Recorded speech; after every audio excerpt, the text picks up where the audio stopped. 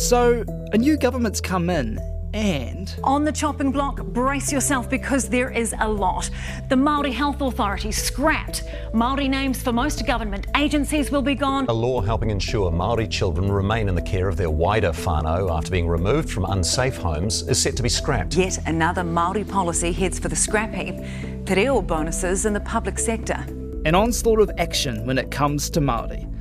Ex-treaty principles bill, a move away from co-governance, a feeling that gains for Māori over the last few years will be lost. Right now, on the table is a discontent from Māoridom about the policies that have been put forward to us, and we're definitely not going to be silenced.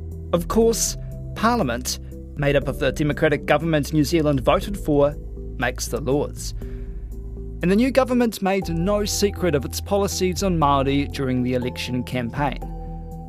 But is there a gatekeeper that could force its hand? The government's facing fresh legal action over its plan to disestablish Te Aka Whai Ora, the Māori Health Authority. It's the second time this week an urgent claim to the Waitangi Tribunal has been made against its policies. A tauranga iwi has filed an urgent claim in the Waitangi Tribunal against the new coalition government's actions and policies. The government's been given something it probably wished it hadn't. More legal action through the Waitangi Tribunal against its policies. There's never been so many urgencies filed so quickly, one after another, for as long as I can remember, and I've been doing this for about 25 years.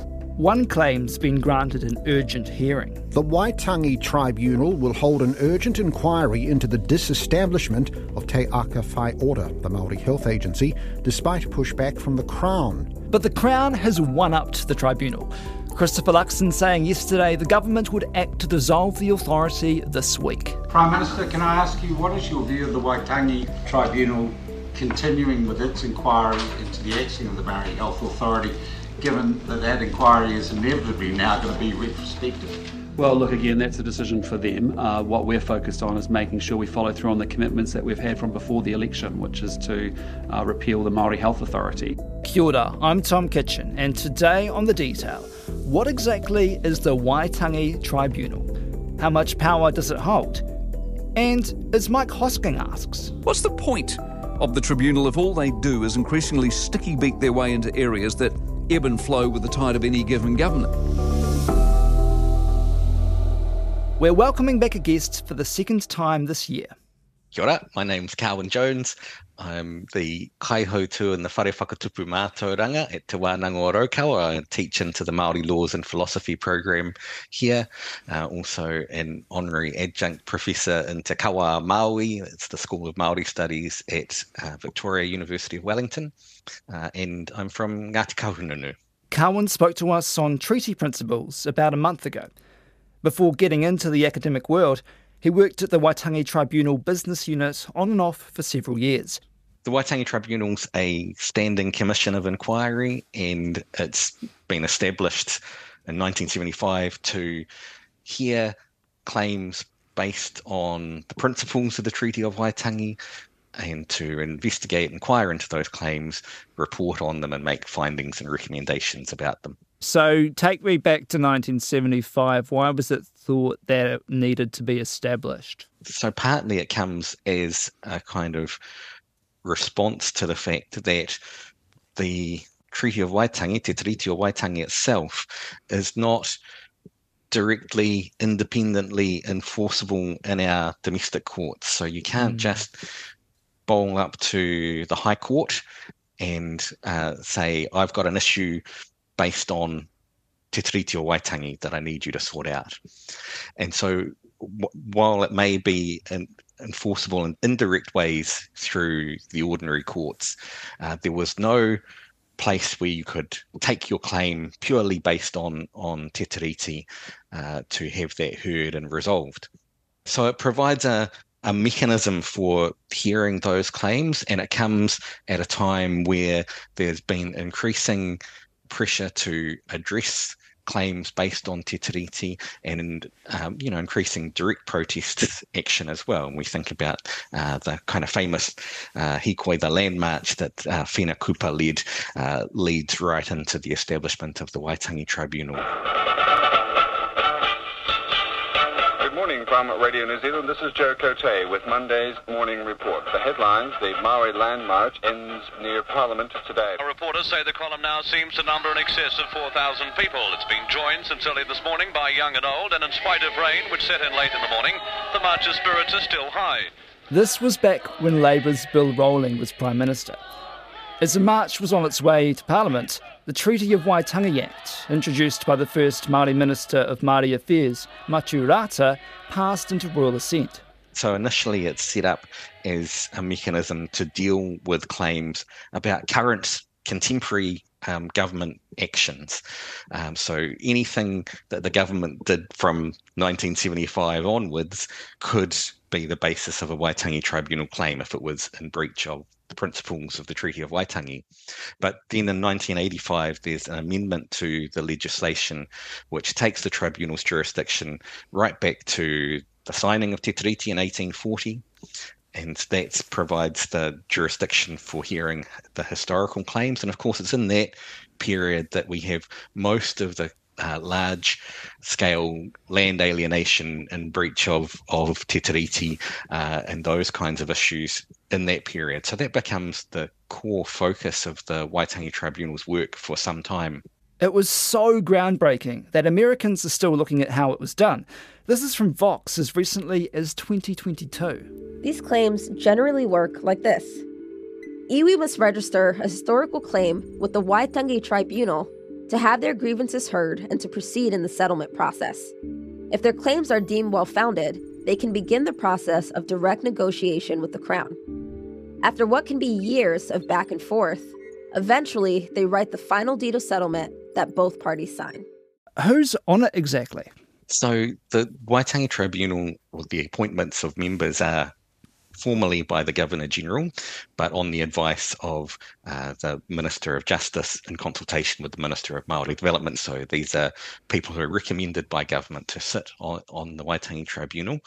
And the legislation talks about them being appointed both for their, not just their expertise or their own personal knowledge, but also because of their personal attributes, their experience of different issues that are likely to come before the Waitangi Tribunal.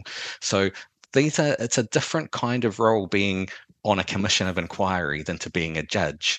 So people are expected to have background in the kinds of issues that the tribunal is dealing with, and they're expected to bring those experience and the knowledge that they have there on the substance of the issues in a different way to a judge in a court, for example, would be expected to bring knowledge of the law and application of the law, but otherwise to base their decisions purely on the arguments and evidence that is put to them by the lawyers.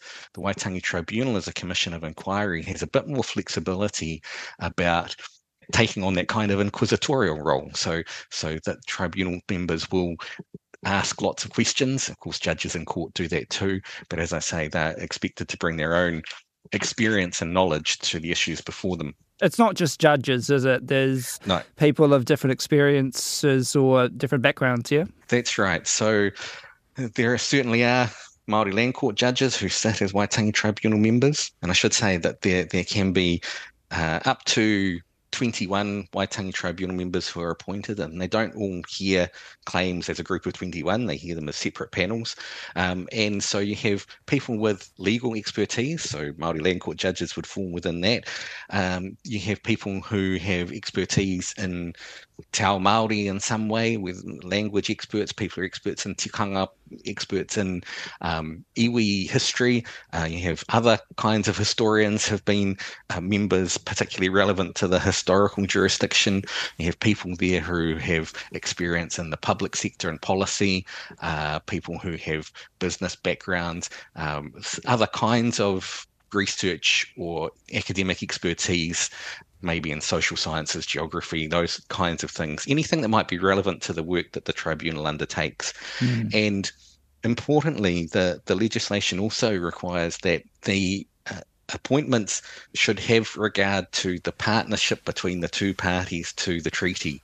And so that what that's meant, or the way it's been interpreted and applied, is that there ought to be roughly the same number of Māori and non-Māori members of the tribunal at any one time. Could the minister get rid of members if they wish to? No is the short answer to that. So the tribunal members, and this is really important again as a commission of inquiry, that they have that independence from government. So they're appointed for a term, and they can be reappointed for multiple terms, but essentially part of the idea of having these as appointments made by the Governor-General is to ensure that they are independent from government in that way. So how long's a term? Usually 3-year terms, or they can't exceed 3-year terms. Okay. Who can put a case before the tribunal? So only Māori can bring claims to the Waitangi Tribunal. Any Māori individual can, and it may be just on behalf of themselves, or it might be on behalf of a group that they belong to. Where does it sit? It doesn't sit in one particular place around the motu, does it? So it depends on the claim? Yeah, so one of the things that the Waitangi Tribunal, as a commission of inquiry, it has quite a lot of flexibility about setting its own process. And one of the things that the tribunal has done for a long time now is to make sure that it is sitting in places often connected to where the claims are. So it does have offices in Wellington, and it has a space that it uses for hearings in Wellington there. But also, for example, if it was dealing with a district inquiry, some of those hearings would be held on the marae that are associated with the claims. They might also hold hearings at other kinds of public venues, because this is a public process, and it can essentially sit wherever it chooses to, and often that is to try and connect with the substance of the claim. What do they do? Is it like a recommendation, a decision? What is it? Yeah, so the tribunal, it's required to make findings and recommendations that it puts to government, so it's usually in the form of a report. And the length of time that it can take to conduct a hearing and produce a report can vary quite significantly. So for the big district inquiries, where you might have hundreds of claims heard in a single inquiry process, all relating to a particular geographical district, those hearings themselves might be held over the period of a number of years, and it might take several years for a report then to follow. But the tribunal also hears urgent inquiries, and they can happen very quickly. And so they're given a kind of urgent status because something is about to happen, or something is already happening that is having a prejudicial effect. So those inquiries can take place very quickly. They might have a much shorter kind of hearing process and produce reports on those quite quickly and get those findings and recommendations to government. So it could be in the space of a few weeks or a month or so? It has been. But you have to apply for urgency, right? So it's not just granted if you want it. No, that's right, because of course, what an urgent inquiry does is it shifts the tribunal's resources away from its planned hearing program into dealing with these urgent matters. So it is quite a high threshold that needs to be met before a claim will be granted an urgent hearing. Yeah. Just say they don't think a claim is worth looking at. They can say no, right? They don't have to look at every claim that's put to them. The tribunal has quite limited scope in terms of the claims that it can refuse to hear. Mostly it is required to hear any claims that falls within its jurisdiction in terms of being a claim made by Māori, a claim which alleges that the government has done something or hasn't done something which has been in breach of the principles of the treaty, and that's led to some prejudicial effect. So those are the kind of key elements of the tribunal's jurisdiction. And there are some claims that the tribunal's not allowed to hear, so it's no longer allowed to hear claims relating to historical matters. Then they write a report up and it has some recommendations, and then they give it to the government, right? That's right, yeah. What do the government have to do with it? Can they just look at it and throw it aside, or do they have to do anything particular with it? they can accept or ignore the Waitangi Tribunal's findings and recommendations. The Waitangi Tribunal, it does have a very limited binding power in relation only to state-owned enterprise land and Crown Forest licensed land.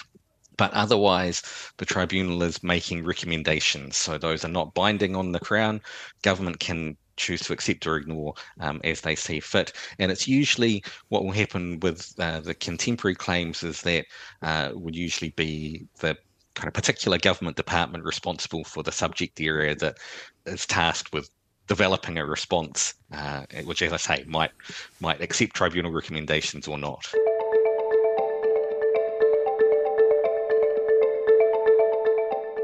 What are some examples of some claims that have been made to the Waitangi Tribunal that have really changed the landscape, like some of the really big claims that are well known? Well, one of the kind of biggest claims, and perhaps one of the most well known, it might be the Ngaitahu claims. And so this was a large-scale district inquiry that the Waitangi Tribunal undertook into claims, all the Ngaitahu claims through the South Island, and of course that led to one of the first settlements through the settlement process. They came from Auckland and they came from Bluff to witness a piece of legislation they say finally recognises the mana of Ngaitahu. They've waited years and years for this. We're looking forward to the future for our mokopuna. We ended up forming really the basis or a kind of template for how treaty settlements would roll out. So that's one example of the historical claims process. One example of a kind of policy area is, or a contemporary claim, is perhaps the Te Reo Māori claim in the 1980s. The Māori Language Board argues the Treaty of Waitangi guaranteed Māoris full right to their language. Agreement from the tribunal would hasten official status for Māori. The tribunal recommended things like Māori becoming an official language, the establishment of a Māori Language Commission, and so we've seen both of those things happen now, and both actually have quite a big impact on use of Te Reo Māori. So yeah, those are some of the examples of big claims that have come through the tribunal. Now we've got Y3307. Yep. That's the Māori Health Authority claim, which has been given urgency, right? Who's made that claim? What are they saying? The claim's been brought by Janice Kuka and Lady Tureiti Moxon on behalf of governors, managers, staff and Māori cared for by Māori-owned primary health organisations and Māori providers with GP clinics. So this is one of these claims which is brought on behalf of a wider group.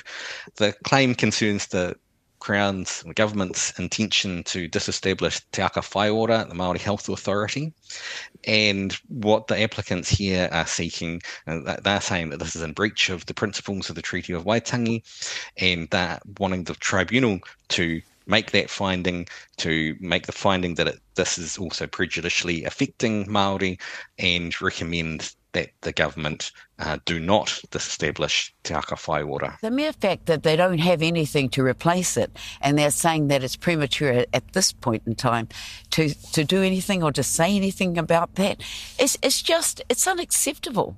The tribunal still plans to look at the case in spite of the government's speed, but it can't do that when the issue is before Parliament. The tribunal hearing simply just stops, and without the Crown actually hearing what the inherent grievances are.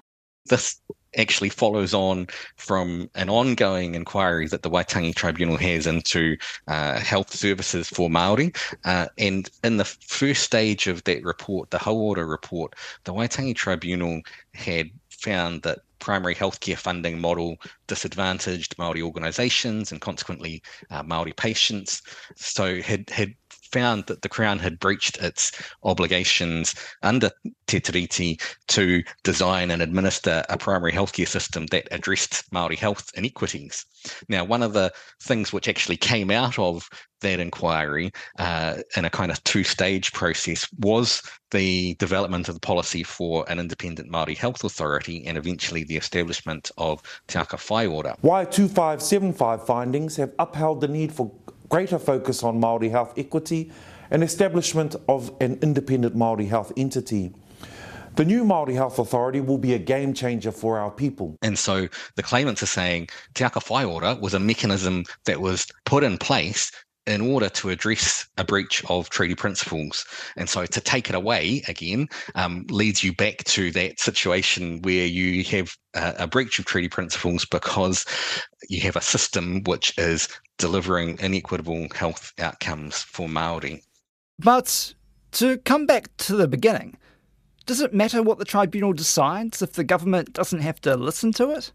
Even where the government chooses to ignore the tribunal's findings or recommendations, one of the things that the tribunal does, though, is allow for the evidence to be put around treaty breach and for that to be made public, and can provide through some of its reports a kind of persuasive political argument. The tribunal itself is not political, but it provides the kind of evidence base and the treaty analysis that might allow others to pick that up and try and use it as to generate some political pressure on the government.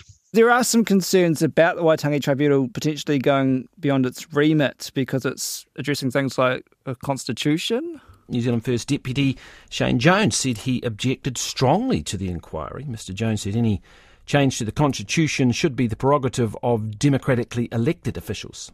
Where on earth does the Waitangi Tribunal think it's got a higher level of moral authority to undertake that exercise, possibly very divisive?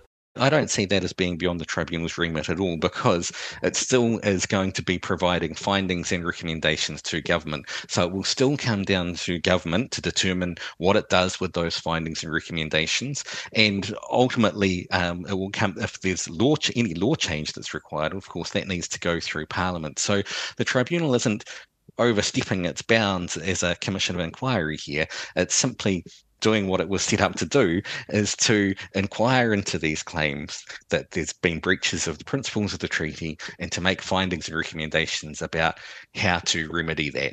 Why do you think there have been concerns around that, though?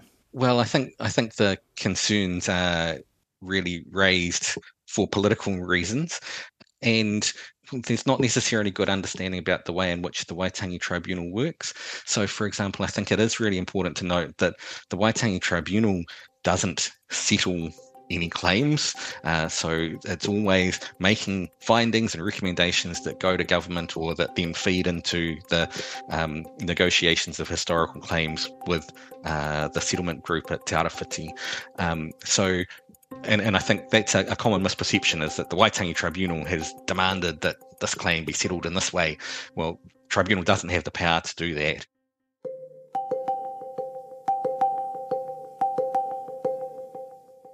That's it for today. Ngā mihi nui to Carwyn Jones. The Detail is funded through RNZ and NZ On Air. This episode was engineered by Jeremy Ansell. It was produced by Alexia Russell and Davina Zimmer. And I'm Tom Kitchen. Noho ora mai, mā te wā.